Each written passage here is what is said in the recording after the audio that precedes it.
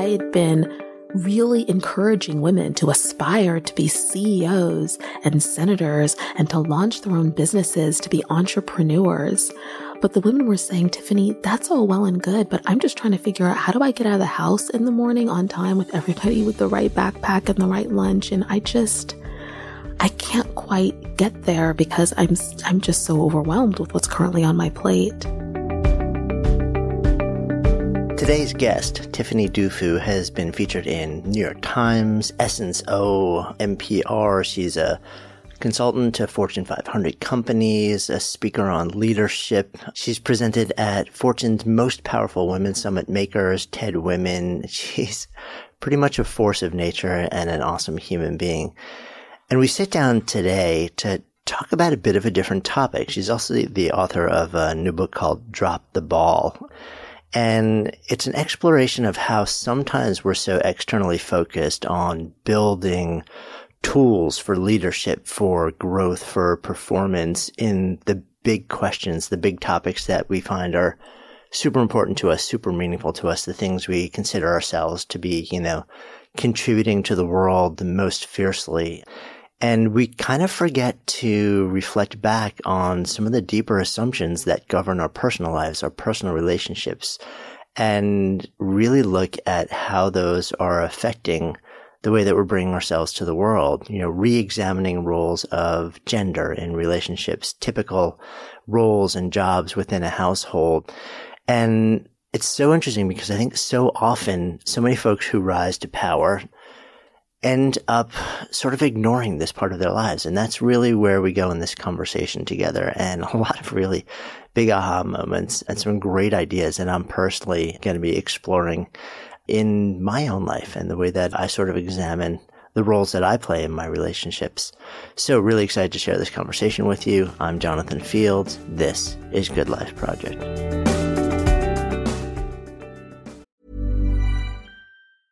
Ryan Reynolds here from Mint Mobile. With the price of just about everything going up during inflation, we thought we'd bring our prices down.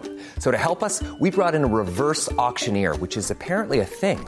Mint Mobile Unlimited Premium Wireless. How to get 30, 30, bit to get 30, bit to get 20, 20, 20, bit to get 20, 20, bit to get 15, 15, 15, 15, just $15 a month? Sold! Give it a try at mintmobile.com/switch. $45 up front for 3 months plus taxes and fees. Promo rate for new customers for limited time. Unlimited more than 40 gigabytes per month. Slows full terms at mintmobile.com. Hey, I'm Ryan Reynolds. At Mint Mobile, we like to do the opposite of what Big Wireless does. They charge you a lot, we charge you a little. So naturally, when they announced they'd be raising their prices due to inflation, we decided to deflate our prices due to not hating you. That's right. We're cutting the price of Mint Unlimited from $30 a month to just $15 a month. Give it a try at mintmobile.com/switch. $45 up front for 3 months plus taxes and fees. Promo rate for new customers for limited time. Unlimited more than 40 gigabytes per month. Slows full terms at mintmobile.com. Good Life Project is sponsored by Lexus GX. So have you ever owned something that inspired you to just up your game? For me, it was this high-end mountain bike. I love the ultralight frame, the suspension, the precision gearing, and I realized it deserved to be ridden to its full potential. So I started training harder so I could experience the joy it could give back to me. And it paid off. That bike helped me discover just new levels of performance and straight up joy. When we own exceptional things, they inspire us to do exceptional things. The all-new Lexus GX has an exceptional capability that will have you seeing possibilities you never knew existed. Its advanced technology and luxurious interior mean that wherever you go, you'll never go without. Imagine tackling rugged landscapes with the available 33-inch all-terrain tires and multi-terrain select, then unwinding with the available front-row massaging seats. This is a vehicle that inspires you to go further, to live up to its full potential. So why settle? Live up to the all-new Lexus GX. Luxury beyond limits. Experience amazing at your Lexus dealer. So good to be hanging out with you. Yeah, good to be hanging out with you too. So, fellow New Yorker by way of Seattle, yes, of course. Yes. But dressed in all black, as you guys can't see, to honor the New York vibe. Yes, exactly. I did this for you. When people ask me, where are you from? I say, well, I'm from the Pacific Northwest. Yeah. Most recently from Seattle. But what I love about New York, Jonathan, is that New Yorkers are so generous and that they'll let you be a New Yorker after a certain period of time. I mean, I've been here for 11 years. If I said I was from New York, no New Yorker would say, oh, you're not from New York. Right. Very different from Boston, where you have to be a Bostonian in order to call yourself that. Anywhere else, like in New England, like a Mainer, unless you were born there, there's not even a chance. Exactly. You could be there for like 60 years, and it's like, you're visiting. Exactly. Yeah, New Yorkers are pretty good. I think we kind of mind our own business to a certain extent also. Yeah. As long as you're just an okay person, you're like, we're good. We don't really care. Yeah. It's all good. Yeah. Is Seattle like that too? What's the deal with the Seattle vibe? Much more laid back, very open, very diverse in a very intimate way. New York is diverse, but there are pockets of diversity. You could spend all of your time in one neighborhood. So we're hanging out chatting on the eve of your first book coming out. Congrats. Thank you. It was really interesting for me to sort of dive into this. The foreword in the book is written by Gloria Steinem. Yes. And she paints a picture of her childhood, which I guess her mom was very ill when she was younger. And so her dad effectively raised her for the first 10 or 11 years of her life, took her around, and she was profoundly formed by that experience of her dad really playing that role. Yes. You paint a very different picture of sort of your upbringing. Take me there a little bit. Yeah, I'll take you there. Well, first I'll say that I call her Auntie Gloria because I grew up in a culture where you don't call grown-ups who have come before you by their first name. So she's Auntie Gloria to me. And I asked Auntie Gloria to write that story specifically because I feel there are a lot of people who don't necessarily understand where her feminism is rooted. And it's rooted in her optimism and her hope and the potential that she understands men have for being primary caregivers and for making an impact in the world in the way that we don't normally see. And I wanted her to open the book with her father as the primary caregiver and how disruptive that was for her in that time and how that shaped who she was, in particular because I knew that my story was much more traditional, that, I grew up in a home with my primary caretaker being my mother and my father working outside the home like many traditional families, and adopted many ideas about what that would mean for me in the future based on that experience. Yeah. As you share, your dad came from a really large family. Yes, he was one of 11 kids. Yeah. He grew up in a housing project in Watts, LA. It was the mid-1970s, so suffice it to say it was a rough place. It was a rough time. Yeah. He largely stayed out of trouble. He dabbled in drugs, but for the most part wanted to help people. And thankfully, my mother, when she found out she was pregnant with me when she was 19, encouraged him to join the military. And that's how they escaped the environment that they were in and how they were able to really obliterate a vicious cycle of poverty and addiction and violence in one generation. I'm one of the most patriotic people you'll ever meet because I am very sensitive to the truth that it's only in America that they could have really done that. Yeah, it is amazing how you can sometimes take this one profoundly disruptive action that completely changes the trajectory of your life, your family's life, generations after that. Oh, absolutely. And to, a lot of times, and I say it too all the time because it's a quote by Marion Wright Edelman, that you can't be what you can't see. But one of the things that I've learned from my parents is that you can manifest what you can't imagine. I was talking to my father when I was pregnant with my second child, and I was having this very sentimental conversation about what I hoped for with this second child, even though I didn't even know if it was a boy or a girl. And I asked him in that moment, Daddy, what did you hope for when Mom was pregnant with me? And he was very quiet, and I thought I almost heard him sniffle a bit. And so I retracted my question. I said, I'm so sorry that I asked you. It was just a sentimental moment. He said, no, baby. He said, I want to answer. He said, the truth is, I'm embarrassed of my answer to that question because when your mom was pregnant with you, what I most hoped for was that you would graduate from college, from high school, and not get pregnant. He said, the woman that you are now, I didn't know women like that existed when your mom was pregnant with you. I just hoped. I just kept hoping. And it was such a profound moment for me because I realized that my parents hadn't planned it all. They couldn't have even imagined it all. And yet they were intentional about doing things differently. And I say in the book, and I always say to people when I speak, I say, if you want something that you've never had before, you're going to have to do something you've never done before in order to get it. And that's what my parents taught me. Yeah. And on some level, I mean, I'm fascinated by the role of belief in possibility in situations like this, Right. where you haven't personally experienced the outcome, but yet you believe there's something. It doesn't have to be 100% faith. That's right. But the door is just the slightest bit cracked open, and Right. there is a possibility. Right. I don't even know what it looks like because I haven't seen and felt it myself, but I know the qualities of this outcome. And I believe that in some way, shape, or form, it's possible for me or for others. And that you're committed to some kind of philosophy to help you get there, right? Or some kind of worldview. So, for example, my parents were very much about connecting with others and being nice to people and treating people really well, because you never know when that person could help you. And I remember whenever it was time to go get gas, I would never want to go with my dad because he could never go to the gas station and just get the gas and leave. He'd always have to talk to the guy who was pumping the gas, talk to the people who were outside of their cars. And I'd be like, come on, Dad, we got to go. And he would always say, baby, you never know who that person is and how they might be able to help you. And I saw my father really navigate that well. And he still continues to get plenty of discounts for all kinds of things simply because, he's got a great affect. But that's just one of them. That seems like something that's really threaded throughout your life. I mean, you talk about the power of I actually don't love the word network, but the power of your relationships. I call it an ecosystem. Yeah. And it seems like that was a really powerful, enduring lesson for you. It was an enduring lesson, but it's also my capital. I think it's probably something that I cultivated because I felt like that was all that I had. I didn't have an Ivy League degree. I didn't have parents who were going to make introductions for me. All I had was people seeing me and identifying that I had some kind of potential and believing in me and opening doors for me. And I wanted to do right by them. And I wanted to make sure that they got a return on their investment. So that's all I really am, is the cumulative investment of a lot of people, a lot of really generous people. Mm. Yeah, but at the center of that, there's got to be something inside that also says I'm worth it. Yes.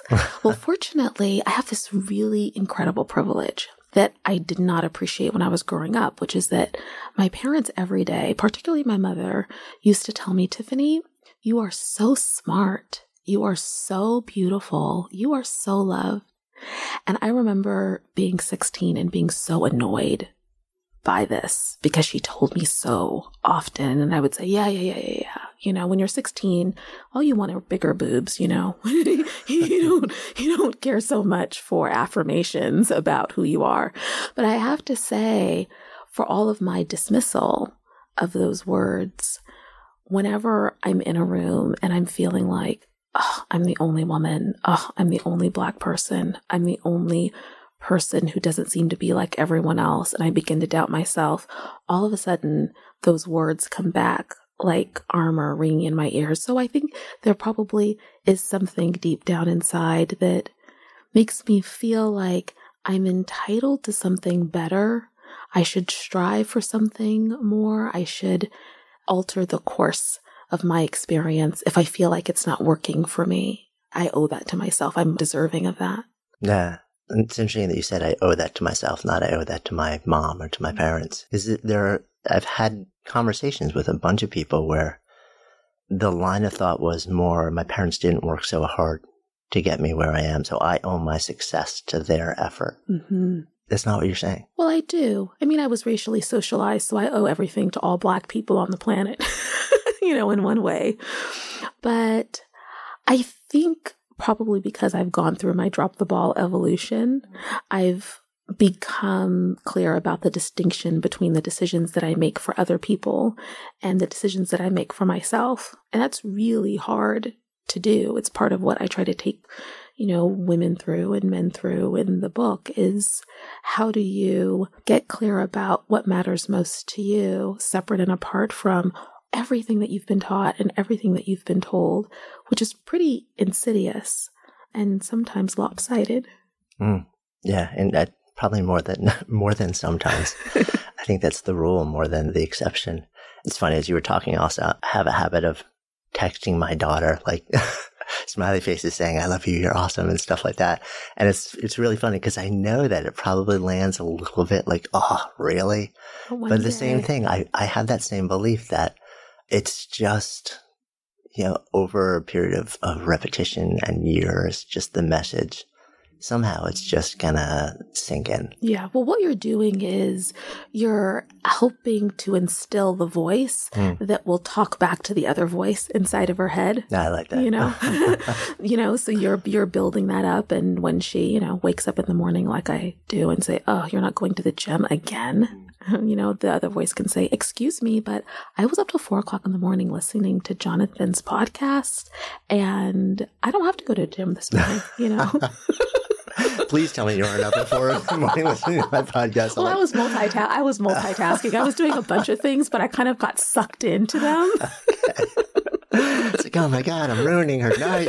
No, I was like really obsessed with Ken Robinson's. And Fascinating guy.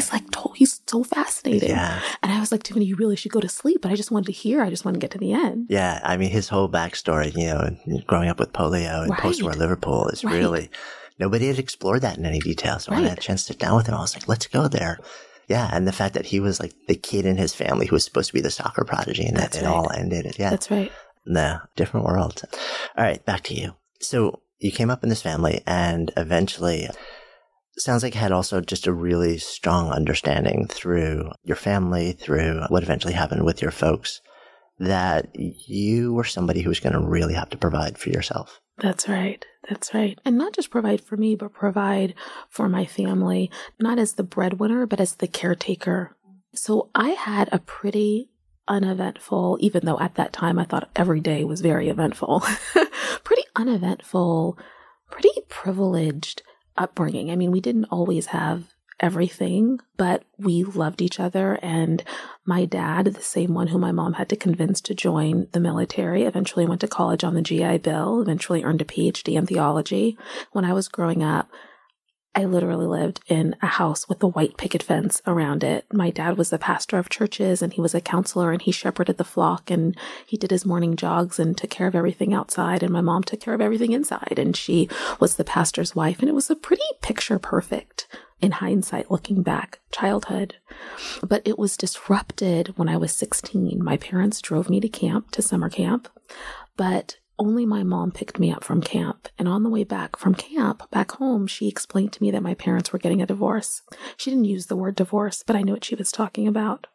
And I have a sister that's just 17 months younger than me. And as soon as I got home, I ran inside to my sister's room so that she could explain to me what had happened. And sure enough, over the summer, something had come to a head. She didn't know exactly what it was, but my father had already moved out, even from the time that I was at camp. And so my world turned upside down. Everything that I thought was true, was real. I wasn't quite sure what to make of it. It turned out actually to be the best thing that ever happened to me. And I say now that I have an extraordinary marriage because my parents got divorced. Because looking back on it, it wasn't the best relationship, but I just didn't know until, later on in my own adulthood. But very quickly, things turned a bit for the worse. My mom was dating a guy. She moved him in rather quickly. He was completely counterintuitive to everything that I had been taught. I mean, remember, I was a preacher's daughter, so this guy, he drank. Like, I had never even smelled beer. He drank, he smoked, he swore. But what was most horrific for me was that he hit my mom. And I'd never experienced or seen that ever before, maybe on television. But even then, it was just incomprehensible to me based on what my mom taught me, what my parents taught me about what I was entitled to and what I was deserving of, and that I was smart and beautiful and loved, that there was now this person in my home who I perceived as a monster. Fortunately, I had my dad, and I called him and I went to live with him. My sister, did the same thing, and my dad took care of me, and he made everything okay. He was never the funnest parent, but he was consistent. He was consistent, and he had an enormous amount of discipline, and he got me through. But what unbeknownst to me, I seemingly was the only person in the home who had picked up how to cook, how to clean, how to go grocery shopping, what days to go grocery shopping, how to create a meal plan. So overnight, when I moved in with my dad and my sister, I essentially became the woman of the house. And it was daunting at first, particularly because I really was one of those kids. I was the oldest. I was a scholar. So I cared deeply about my schoolwork and wanting to do well. So just trying to keep up with all of that and trying to make sure that my dad and my sister were taken care of was a lot. But I didn't think twice about the fact that it was my responsibility to do so. It was just assumed. I just took it on. By everybody. I just took it on. In fact, I write in the book about a time when I got really frustrated because I was feeling overwhelmed, like doing too much at school and too much at home. And so I told my dad and my sister that we should take turns cooking and that we should rotate. And I assigned my dad evenings and I assigned my sister evenings. And the first night my sister made hamburger helper cheesy macaroni beef. And it was like kind of cooked all the way through. But that was her meal. And my dad's first meal, I'll never forget, was top ramen. He boiled top ramen. He opened a can of pears. He made toast. And he put it all on the same plate.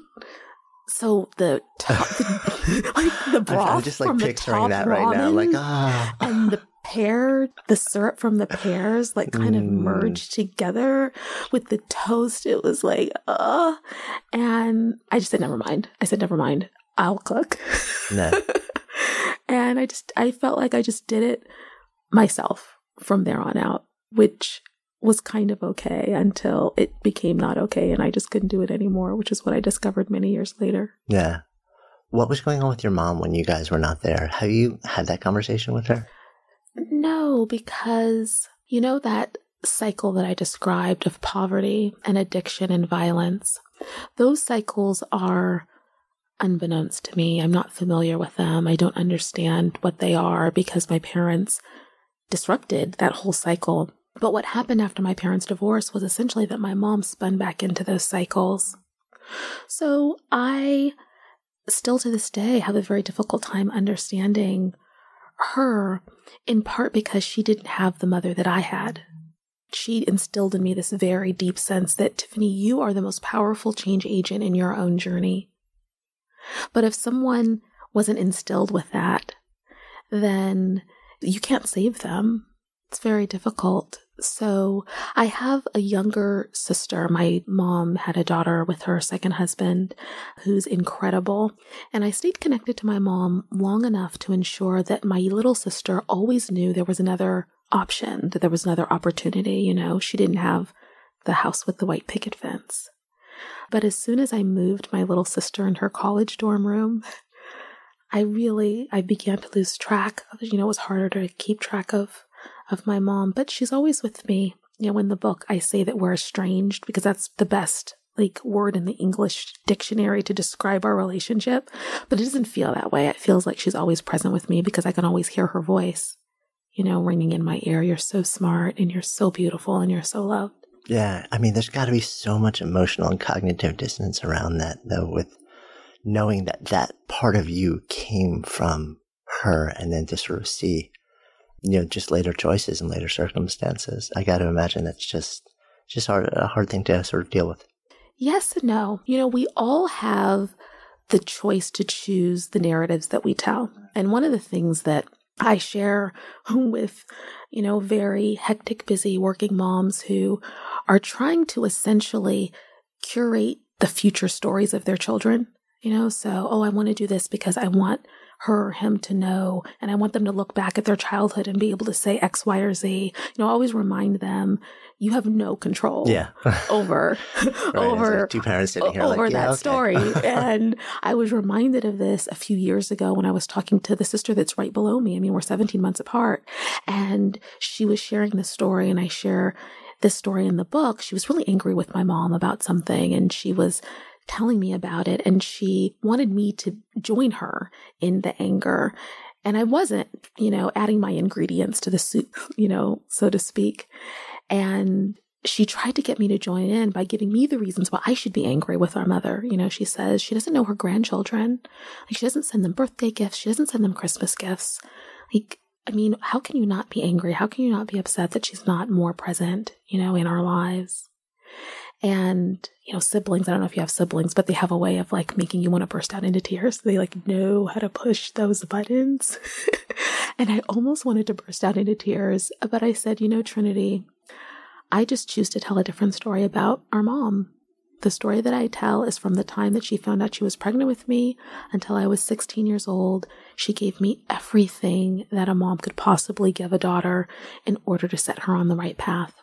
And I feel that my kids have an empowered mom because of what she did. And that's the greatest gift that a grandmother could give her grandchildren. And, that's my story. I'm sticking to it. I feel like she didn't have someone who did that for her. If in this lifetime a mom was supposed to serve a purpose, I definitely feel like my mom served hers, and she did her job and she did it to the best of her ability for as long as she could. And I benefit from that. Of course, my younger sister says you're so Pollyannish. So, I feel like that's power. Yeah, I so agree with you on that. And it's really, when we sort of step into a place of agency about the stories we choose to tell about circumstances over which we really have no control, I think that's where so much power comes from. But it doesn't mean it's easy. No. It's still often brutally hard, but it's when you make that choice, it changes everything. One size fits all seems like a good idea for clothes until you try them on. Same goes for healthcare. That's why United Healthcare offers flexible, budget-friendly coverage for medical, vision, dental, and more. Learn more at uh1.com. Good Life Project is brought to you by LinkedIn Ads. So have you ever felt the challenge of reaching a key decision maker in the B2B world? Imagine connecting with 1 billion professionals, including 180 million senior executives and 10 million C-level leaders. Well, LinkedIn Ads provides precision targeting and measurement tools tailored for B2B marketers, outperforming other platforms with 2 to 5 times higher ROAS in technology. Plus, 79% of B2B content marketers vouch for LinkedIn Ads' exceptional paid media results. What sets LinkedIn Ads apart is their understanding of the complex B2B landscape. They have built a platform to support you through intricate decision-making processes. I've actually tapped the power of LinkedIn Ads a number of times to help grow our work-focused venture, Spark Endeavors, and I've been seriously impressed by the performance. So if you're ready to elevate your B2B marketing, try LinkedIn Ads. Make B2B marketing everything it can be and get a $100 credit on your next campaign. Go to linkedin.com/goodlifeproject to claim your credit. That's linkedin.com/goodlifeproject, or just click the link in the show notes. Terms and conditions apply. Good Life Project is supported by Dell. So seasons change. So why not your tech? Upgrade now during the Dell Technologies Summer Sale event and save on select PCs like the XPS 16 powered by Intel Core processors. You'll be able to bring your most intensive project to life with built-in AI, minimalistic design, immersive visuals, and cinematic audio. Plus, complete your dream setup with deals on select monitors, mice, and more must-have electronics and accessories. When you shop at Dell.com/deals, you'll have access to exceptional tech and electronics, plus free shipping on everything. Amazing prices await you for a limited time only at Dell.com/deals. That's Dell.com/deals, or just click the link in the show notes.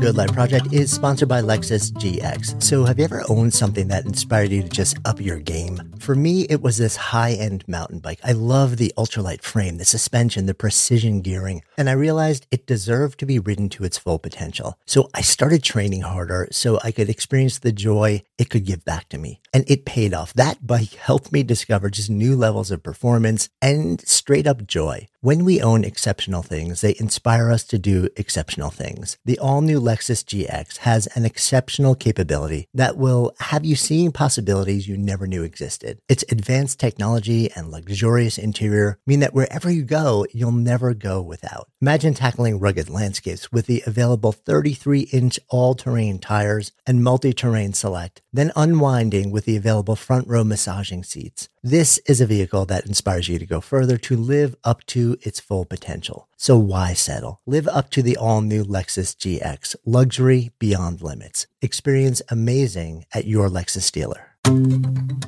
So you ended up living with your dad and really sort of taking on all those traditionally mom roles. Yes. that were in the household. Then eventually went to Spelman, but just for a year. Yes, just for a little bit. If you were a Black girl growing up in the, late 80s, early 90s in the Pacific Northwest, you wanted to go to Spelman. School Days was the big movie of the time. You were watching The Cosby Show. You were watching, Hillman, the spinoff that came out of that. And that's what you aspired to. And I wanted to go to Spelman so bad. And in fact, when I got my acceptance letter, it was the only college that I applied to. When I got my acceptance letter, I slept with it under my pillow for weeks. Because it meant so much to me. But my father could only keep me down there a year. He was a single dad and he really wanted me to go. And now that I'm a parent, I look back on that experience and think about how difficult it must have been for him to know that that was my dream. That was the only place that I wanted to go. But that he had to call me and tell me, I can't keep you down there. I need you to come home. And so I went to the University of Washington, which of course turned out to be the best thing that ever happened to me, and everything seems so tragic in the moment, but everything happens for a reason. I met my husband there. I really developed some great leadership skills there. It turns out that big state schools, because they're so large, have a lot of resources for minority students. And so I ended up getting very involved on campus and becoming an activist, but all the while just assuming unconsciously what my responsibilities would be at home and in the world as a woman. It was like you were pushing and questioning in this one area of your life and being very strong and forward facing, and the other just very traditional and never asking the question, like, where did this come from? And No, not at all. I mean, publicly, for all of my career, I've been a staunch feminist who advocated for women's non-traditional roles in the public sphere and who talked about how culture and our society needs to be disruptive when it came to gender roles. But at home, I was on Stepford Wife autopilot. I mean, if you had done an analysis of the household division of labor between my husband and I for the first 8 years of our marriage, even though we thought of ourselves as a very modern, progressive, forward-thinking couple, it was the same, household division of labor as a couple in the 1950s, like without exception. Yeah. And that's probably representative of a lot of couples, a lot of couples, a lot of households. A lot of households, because we fall just into these gender norms without having really discussed them. And for me, one of the big Tiffany's epiphanies was that we discussed everything else. We spent a lot of time as partners talking and discussing everything from what we would do to support one another in our careers to what we would do to remain and continue to be fiscally responsible. We talked about our children, how many we wanted to have, when we would have them. We talked about our family, the kind of contributions that we wanted to make to our local community, to our larger global community. I mean, we talked about everything except who was going to vacuum and who was going to wash the car. It's not even like you're deliberately avoiding it. It's just a default setting. It's like the ringtone on your iPhone. Yeah, when you get it, you just don't change it. Right. You just don't even think about it. It's just assumed into existence. This is the dynamic that exists. And because it's not the, quote, important things to talk about. It's just all the things that you are having conversations about. That's what we're supposed to have conversations about, because that's what life is about, rather than the day-to-day stuff that happens, like that weaves through every single day. That makes a profound, effect on the way that we experience our relationships, our lives, our health, our vitality, our joy. That's right. Yeah. So what happens? What brings this to a head? Because that didn't stay your... No, it didn't.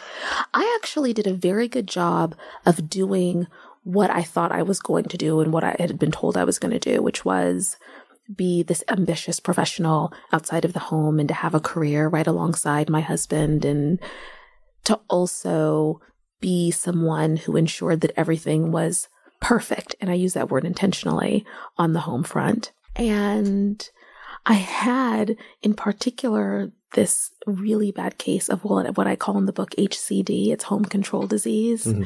It's basically when you want things at home done a certain way, just basically your way. And I find a lot of women have this. And that manifested into an enormous amount of work. And it seems really small and insignificant relative to big social issues that I'm always talking about, like equal pay for equal work or affordable childcare. But being obsessed about having all of the hangers in your closet facing the same direction, or having to sort the mail every single day because you're terrified that it's going to get piled up and then you'll never be able to get through it. You know, all of those little things add up to an enormous amount of work. I was fine until one day, and it was a very particular day. It was the day that I left my home and went back to work for the first time after maternity leave. So 8 years into our marriage, we had our first child, and it was tough for me in the beginning because we made another move we were living in Boston at the time and we moved to New York. And I felt a little bit like my career had kind of been put on hold, or at least a hurdle had been put, on my racetrack, because I couldn't quite figure out how I was going to go back to my old job of being a major gift officer that required a lot of travel and also take care of this infant that seemed to be feeding off of me every few hours or so. But my husband got a job in New York and he suggested that we move, and I said yes a little bit reluctantly, and we did it. And I thought, this is fine. All I need to do is find a job that I'm passionate about, which is easy for me because I kind of am stuck on my purpose of advancing women and girls, and find childcare, and I'll be set. I can get right back on track. But the first day back from my maternity leave was a complete mess. I mean, it was physically a mess, but it was emotionally a mess. And it was the first time that it hit me, Tiffany, you're not going to be able to maintain the same level of flawlessness at home and at work as you did before, and be a parent. Oh, and by the way, be a worker and a wife and a sister and a daughter and all of those things. Yeah. So where do you go with that is the big question. I mean, so for the first time, the person who's questioning everything and fiercely advocating for the big issues, all of a sudden there's other stuff going on. There's a lot of stuff going on. Well, I fortunately, I have a lot of obsessions. Mm-hmm. One of them is reaching out to other people for help. My youngest sister, she always says, Tiffany, you're so boring. You never want to learn a lesson yourself. That's how she interprets it, because she'd rather, regardless of what someone tells her, just go out into the world and do it the way she wants to do it. And if she falls flat on her face, like that to her is what life is. I'm much more risk averse in a way. So I'd rather build on what other people have done and have learned. So I did what I always do, which is I go out to a bunch of people. I used to call them my sages. Over time, I came to understand that these were mentors. And I basically share with them what my problem is, and they use their knowledge of me to ask me questions to help me achieve clarity through guidance and encouragement. And what I like to do, because everyone has a different circumstance and different situation, so you can't always just take someone else's advice, is I like to ask multiple people and then find the common thread in what they say as close to the truth as possible, and then kind of combine that with my gut to decide how I'm going to move forward.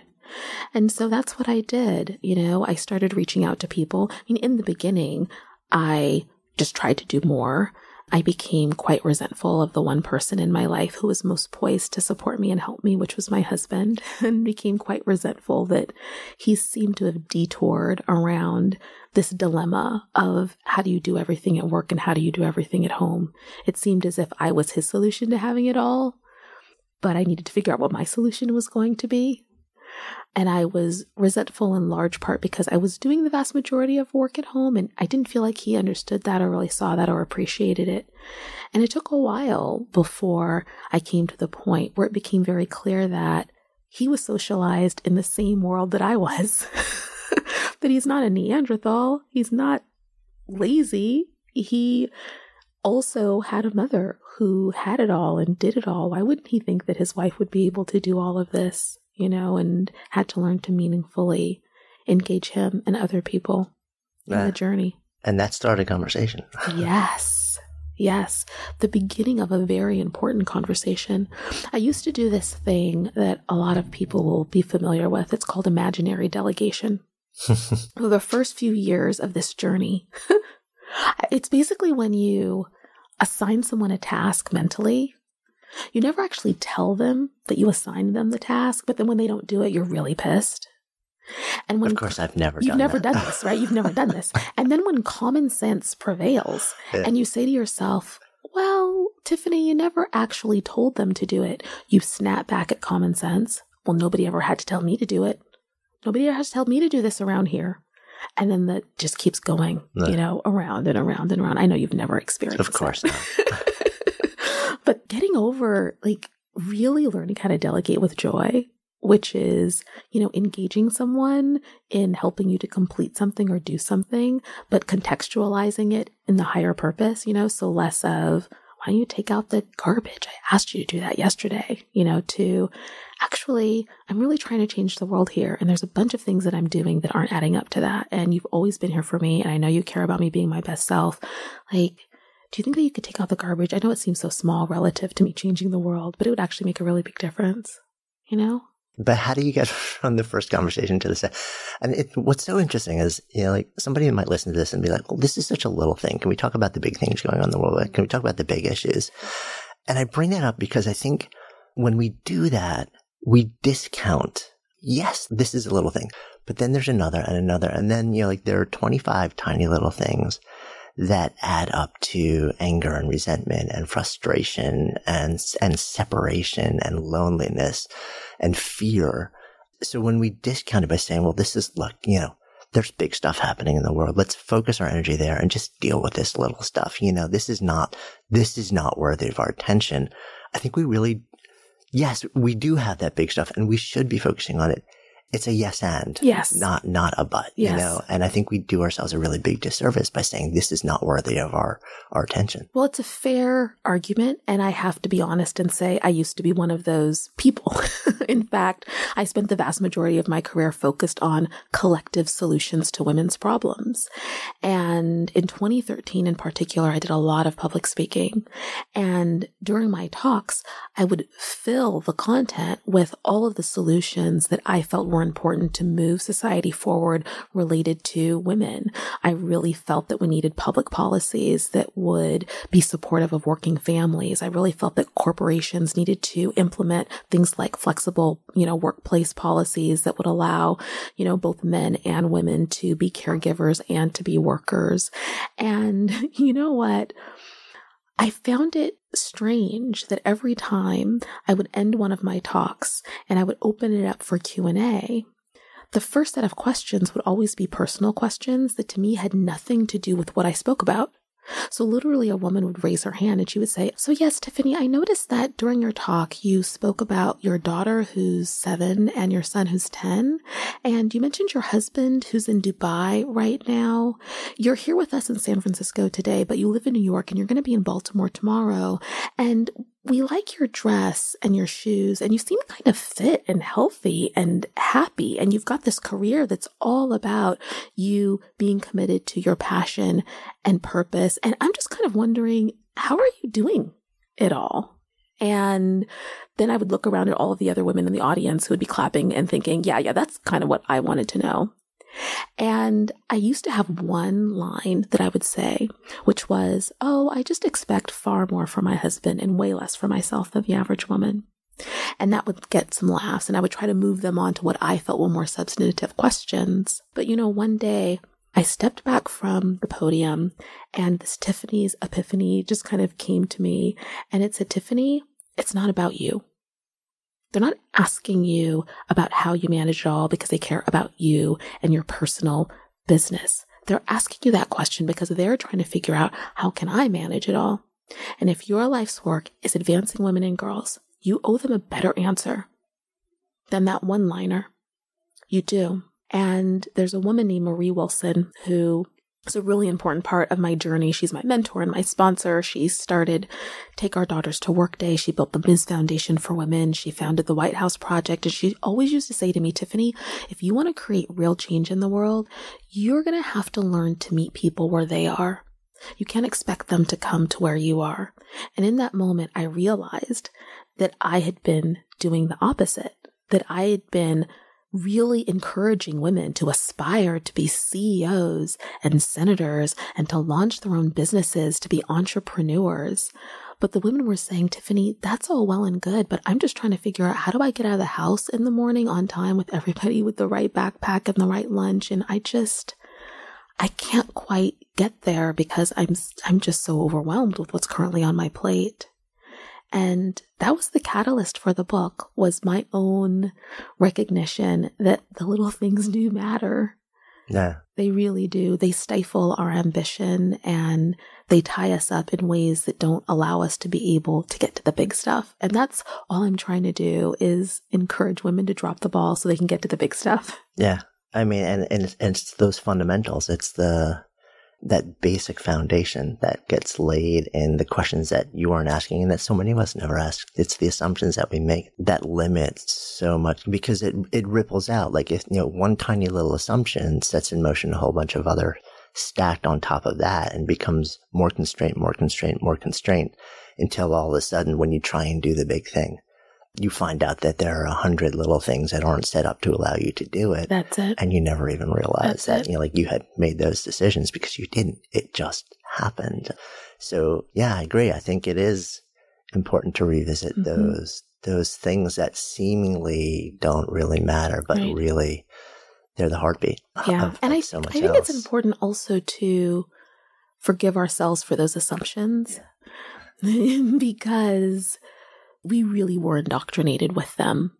I have this workshop that I do when I'm trying to help women get into this idea of dropping the ball. It's very hard. When I go into a room full of women and I say, for how many of you the idea of drop the ball is terrifying? Like, most of the hands go up in the air. Tell me what you mean by drop the ball too, just so we have clarity on that phrase. So, I don't mean the way that we talk about it in popular culture. That's a scary thing. You failed. You've made a terrible mistake and you should avoid. When I talk about drop the ball, I talk about releasing unrealistic expectations of doing it all and engaging other people in your life so that you can achieve what matters most to you, right? So dropping the ball in a freeing way, which is the way that when I ask women, do you wish that you could do it in that way? They say, yes. How?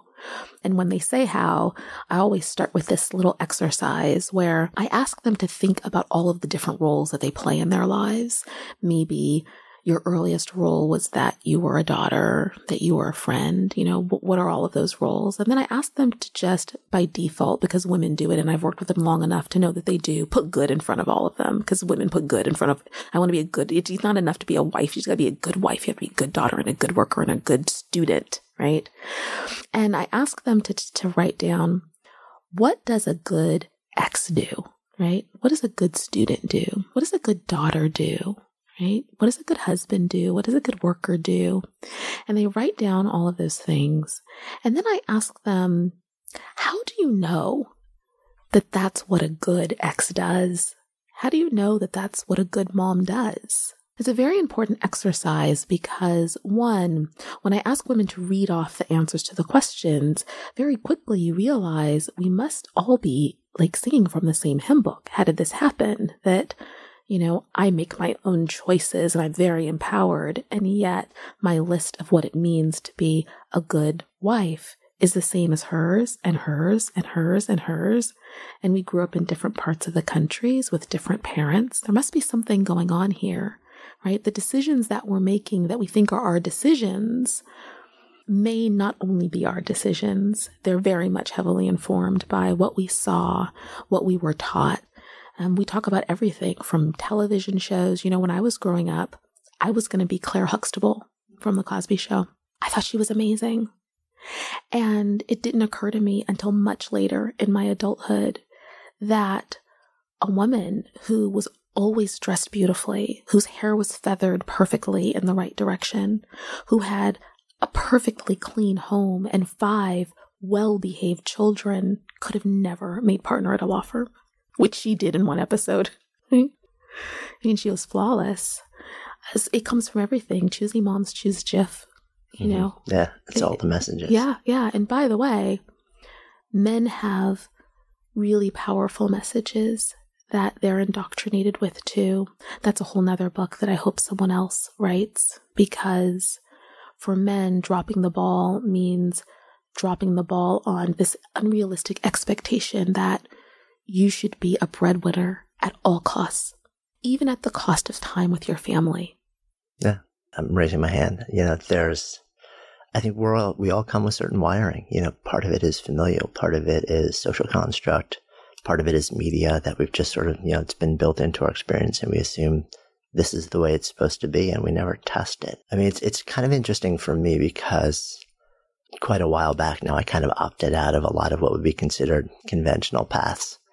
So much of the community that I've sort of rebuilt around my life and my choices matches my ethos. And we tend to live very differently in the world. As we're recording this right now, we're recording it in a studio built in my home so that I don't have to go out. And, when my daughter comes home, I'll be here, and I can be physically and emotionally present in her life. And I'm in business with my wife and we work together and we live together 24/7 because we love being around each other. And I realize that in the not too distant future, my daughter is very likely going to leave the home.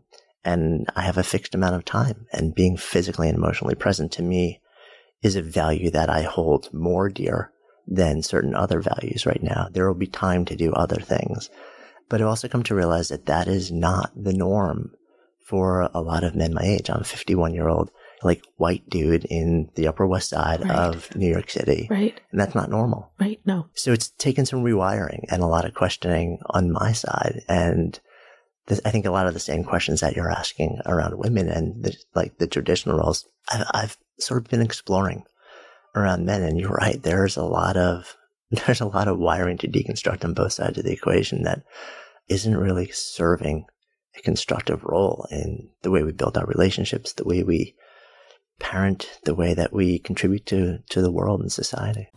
This story is presented by Invesco QQQ, the official ETF of the NCAA, produced by Acast Creative. 25 years ago, Invesco QQQ rethought the investing landscape by providing access to the NASDAQ's 100 most innovative companies, all in one ETF. With Invesco QQQ, investors saw all the possibilities that innovation could deliver. Personally, I had a wake-up call in my 30s that led me to invest deeply in myself to unlock new possibilities. I walked away from a career as a lawyer, overhauled my lifestyle through mindset and exercise and nutrition, and completely reimagined my career. And it was unsettling at times, but that investment in my potential allowed me to live so much more creatively and with purpose and passion. Invesco is proud to sponsor the new Ways to Win podcast, hosted by longtime coaches and mentors Craig Robinson and John Calipari. So in Ways to Win, the coaches use their on-court wisdom to solve for off-court problems and help you find a winning formula for success. In this clip from the show, we'll hear Craig share his advice for weighing a decision to switch from investment banking to full-time coaching.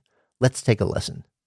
The advice that I would give somebody who's weighing a decision that is less risky or more risky, I always tell them to work back from what they're wanting to accomplish, right? What the reward is, what's at the end, and work back and try and set yourself up to get to where you want to get to. Because sometimes taking a risk is the right thing to do to get something that you want.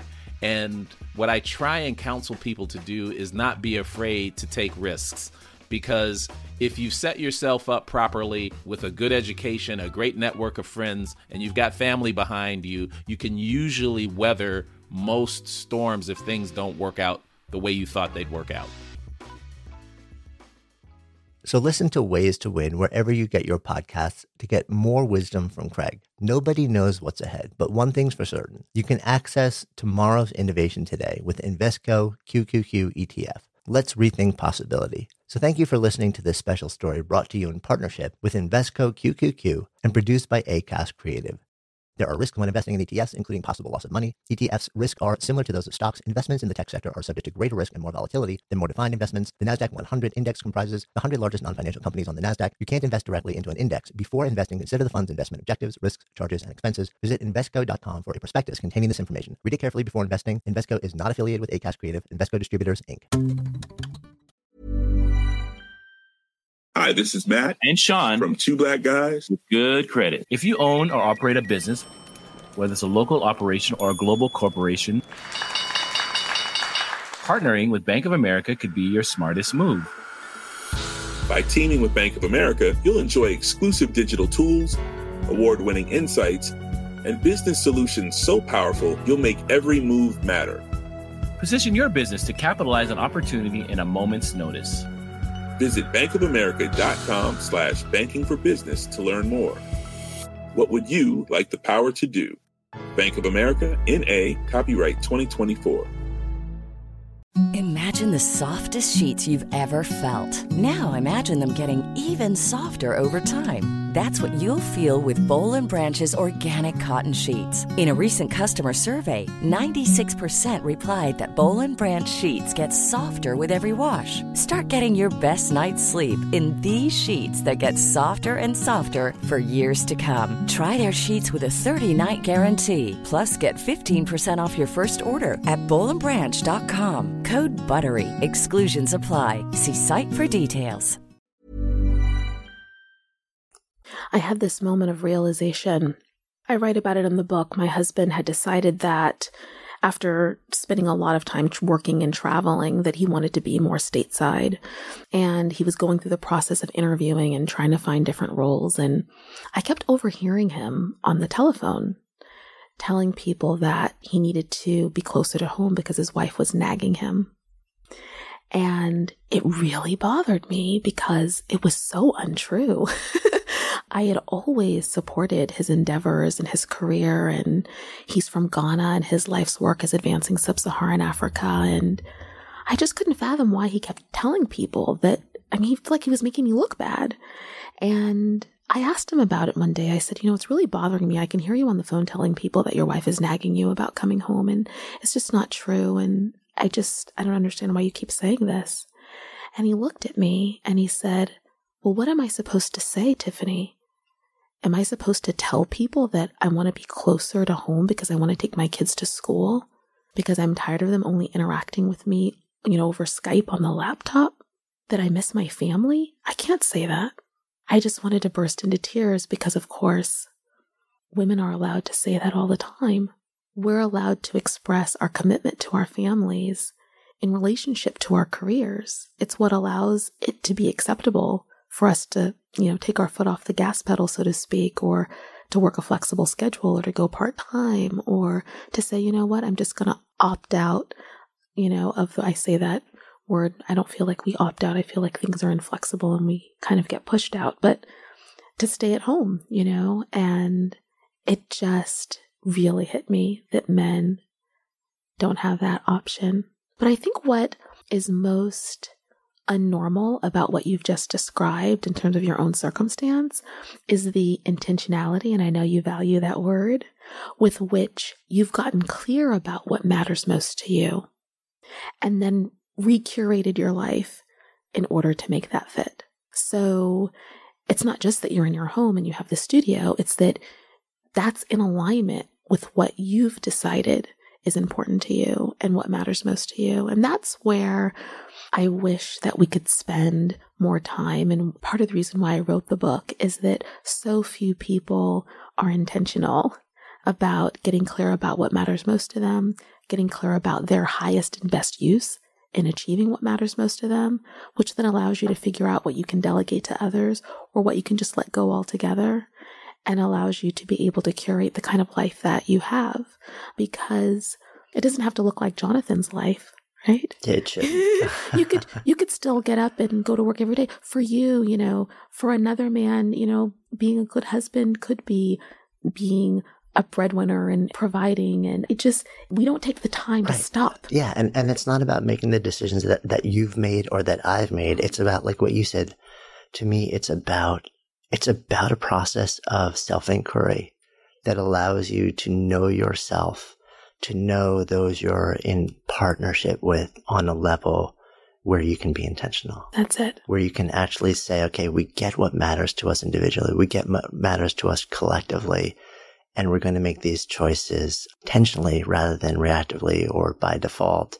And then whatever you choose from there, own it. Right. So it's not about being Tiffany or Jonathan or anyone else. Right. It's just about choosing That's rather than defaulting, really. That's it. And then putting in practice some either habits or strategies that help remind you of your choice, right? Because life happens and then we get distracted. And as soon as, we start getting emails pouring into our inbox, we forgot what we chose. Right. So tell me about how does that unfold in your life? Oh, in so many ways. I mean, I have one practice I call stop and sit.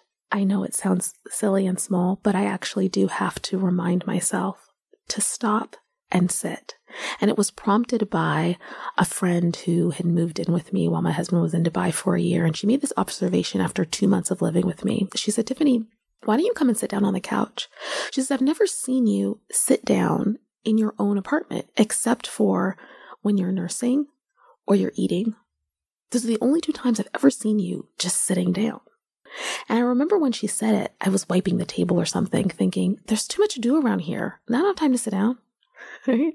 But I thought also about how my husband seemingly spent a lot of time just sitting down on the couch. And I thought maybe there's something to this. And so I instituted this practice that I still do called stop and sit, where I just say, Tiffany, I get my iPhone and I put myself on a timer and I sit down. In the beginning, I had to multitask. I couldn't just sit there. So I had to fold clothes or do something while I was sitting there. But now I can just stop and sit and reflect. And it's amazing when you just calm yourself and you're just in the moment, how everything that you 5 minutes before thought was so urgent, all of a sudden can melt away. Very important. Another habit practice that our family has instilled is something that's called a MEL. It's a management Excel list. Basically, there was this other epiphany I had at work one day when I was leading my team in executing on a project. And I decided that we would start by putting everything that needed to happen in order for this to be successful up on the whiteboard. It's like a brainstorm. And then after that, I led everyone in the process of us deciding who would take on each task based on our skills, our talent, our gifts, our abilities, our jobs. And it hit me that, Tiffany, this is not how you manage your home. You're a terrible manager at home. You have all these expectations about how things should be. You don't engage other people. You do everything. And you do everything because you have this belief in a false efficiency. You think that since you do everything better than everybody else, you should just do it yourself. But that's why everything's on your list. And that's why it doesn't work. And for the first time that night, I came home, I sat on my bed, I opened my computer, and I started an Excel list. And the first column was just a list of all of the things that I thought were required to manage our home. Everything from, taking out the garbage, to washing the car, to paying the bills, doing the taxes, laundry, everything. And I then created a column for myself, but then I quickly erased and put a column for my husband first and then one for myself. And I started to put X's next to all of the things that I completed before I realized, Tiffany, that's terrible. You would never do that to your team at work. Like basically show them the brainstorm that you've already done with all of the things that you already do. You wouldn't do that. I'm like, that's true. So then I just took it to him and I said, hey, honey, I have an idea. And it was easy to engage him on this one because we had had an experience just a few months earlier where I let the mail pile up so bad that it took him a few days to get through it. I said, that situation with the mail, I don't want that to happen again. He's like, yeah, I'm in. I don't want to have to sort through that much mail ever again. And what was interesting was I thought that the next part of the exercise was going to be us assigning tasks to one another and figuring out who would do what. But the first part of the exercise actually was him working on completing the list. So it never occurred to me that my husband does things that I don't necessarily know about around the house.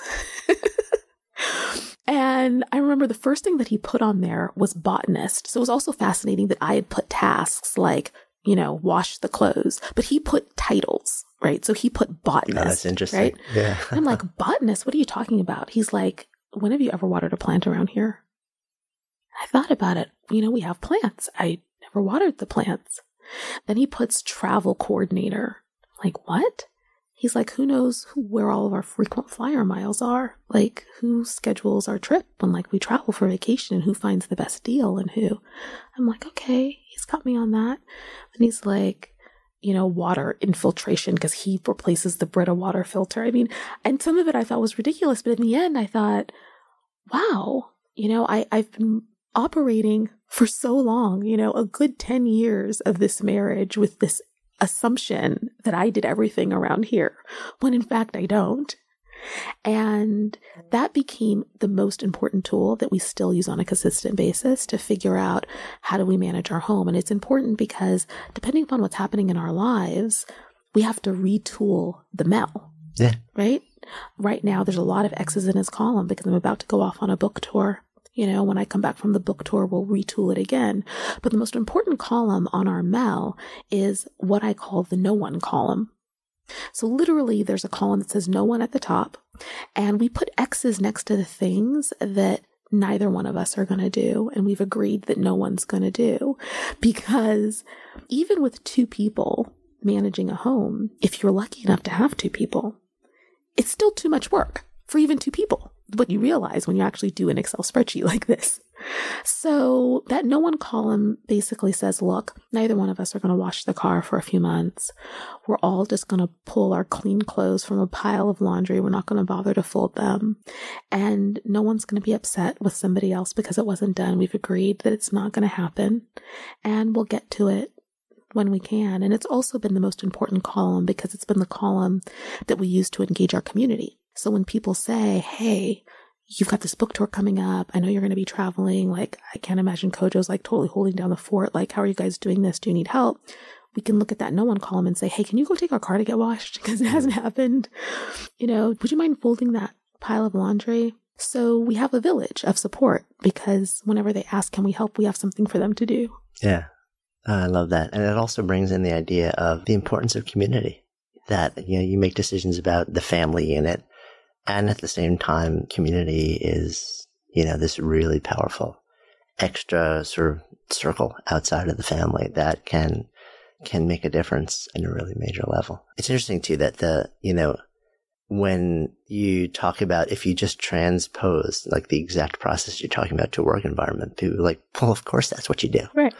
You know, like you respect the different people. You understand what are the needs, what are the constraints, what are where are the outcomes we want, who has these capabilities, you know, and you do it in a way that's everyone feels like they're leveraging their best strengths and aligned with their values. And that's right. And the concept of doing this at home is just this alien. I mean, to me too. And now I'm thinking, maybe we need to try this at home. But I mean, it's logical. But again, it's like it's applied to this area of life that we just think sort of is somehow exists outside of that realm of rationality. And I think in a life where so many people feel like they blink and it's moving faster and faster and faster, and they're living more and more and more reactively and maniacally busy, but not with things that make a difference to them. Tools like this matter. It really matters. They can be the difference maker, both in the way you experience, you know, like those personal relationships, and in our ability to then become not just functional, but optimal in those big areas of contribution outside of that, you know, where we want to go out and make a dent in the universe. That's it. And I've experienced this personally in such profound ways. I mean, one of the reasons why I wrote this book is because I really believe that our homes are not benefiting from the ingenuity and the talent and the creativity of men the way that workplaces are benefiting from the ingenuity and talent and skills of women. And it's largely because we had this amazing workforce revolution where women went out to work in droves. It wasn't as if men then took on roles in the home at the same speed, at the same level. And I have been blown away and completely humbled by what's happened in our family, because my husband, quite frankly, does so many things better than me that I didn't realize before. I remember this time I was coming back from a trip. I was still on the airplane, and he calls me and he asks me for all of the names of our babysitters and their cell phone numbers. And up until that point, I had always managed our childcare, all the babysitters. And I asked him, why do you want this? He says, well, there's a dinner tonight and I need you to come. And he'd already figured out that given the fact that I had already been traveling, the likelihood of me saying yes to going to this dinner, like, I don't want to put on a cinching black dress and go smile pretty for your clients. I want to see my babies. Like, that's what I want to do tonight. So he had kind of anticipated that by offering to get the babysitter, so that I'd have less of a reason to say no. And I completely dismiss him. I'm like, look, you're not going to be able to find a babysitter in this short amount of time. He says, can you just give me the numbers? I said, fine. 30 minutes later, he calls me. I've got a babysitter. And I'm like, wow, okay. He lucked out this time. because it usually takes about 24 hours to find a babysitter, Jonathan. Right. Okay, I know this because I've done this many times. And, you email the person who you think could do it. You wait for them to get back to you. If they can do it, great. If they can't, you go to the next person. And it's part of the reason why I don't accept. At that time, I didn't accept a lot of invitations to do things last minute because I always knew that I would have a childcare issue. But over the next few months, he quickly realized, okay, if I've got a babysitter, I can get her to say yes to something. And I quickly realized that it wasn't a fluke. This guy can find a babysitter in like 20 minutes. Right? Like, what is this? He's got ninja babysitter skills. Right? Yeah. So finally I asked him one day, I'm like, what are you doing? How are you able to complete a task in 20 minutes that takes me a good 24 hours? So he explains to me his strategy for finding a babysitter, which is basically he sends an open text message to all of the babysitters at one time. It's like, tonight, 7 p.m., $20 an hour, first person to get back to me has got the job, right? So it's like an auction. Right? And I'm horrified, Jonathan. I'm like, oh my God, this is so rude. I can't believe this is the way you're treating our babysitters. A few days later, I see one of our babysitters in the bank and I start apologizing profusely. I'm so sorry. I had no idea that Kojo was doing that. And she takes a deep breath and she says to me, Tiffany, I kind of like the way Kojo does it. And I said, how? I said, it's just so rude. She says, well, it's so much less pressure for me. You see, when you send me an email, I know that you're only sending that to me. And if I can do it, it's okay. But if I know that I've got a conflict, I feel a lot of pressure to try to rearrange my schedule and try to work out the conflict. And I feel like if I say no to you, that will then impact you reaching out to me the next time if I keep saying no. So I feel this pressure that I need to say yes. Whereas when Kojo just sends a text message, if I can do it, great. I know to hurry up and let him know. But if I can't, I don't feel any pressure. Oh, that's funny. So I like it better. Assumptions, yeah. Right? That's just one small example. Yeah. I could give you countless examples of, this drop the ball journey where it's become very clear that men should be engaged. Yeah. I think I'm sure there's so many sort of on all sides of the conversation. So I think it's a good time to come full circle. So we're hanging out here having this conversation, and the name of this is Good Life Project. So if I offer out that phrase to you, to live a good life, what comes up? For me, living a good life means that I'm no longer living someone else's life. It means that I've gotten clear about what matters most to me. I've gotten clear about what my highest and best use is in achieving what matters most to me, and that I've engaged the people in my life who are really there to help me live my best self and be who I want to be in the world in a meaningful way. And it's beautiful. It's beautiful. To me, living a good life means that I can have, as a woman, an incredible, juicy marriage.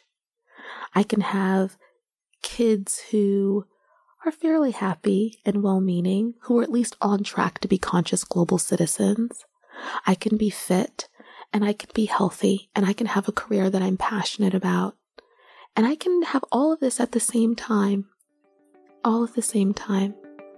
That's what dropping the ball has done for me.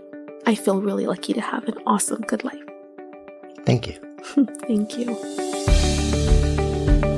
Thanks so much for listening to today's episode. If the stories and ideas in any way moved you, I would so appreciate if you would take just a few extra seconds for two quick things. One, if it's touched you in some way, if there's some idea or moment in the story or in the conversation that you really feel like you would share with somebody else, that it would make a difference in somebody else's lives, take a moment and whatever app you're using, just share this episode with somebody who you think it'll make a difference for.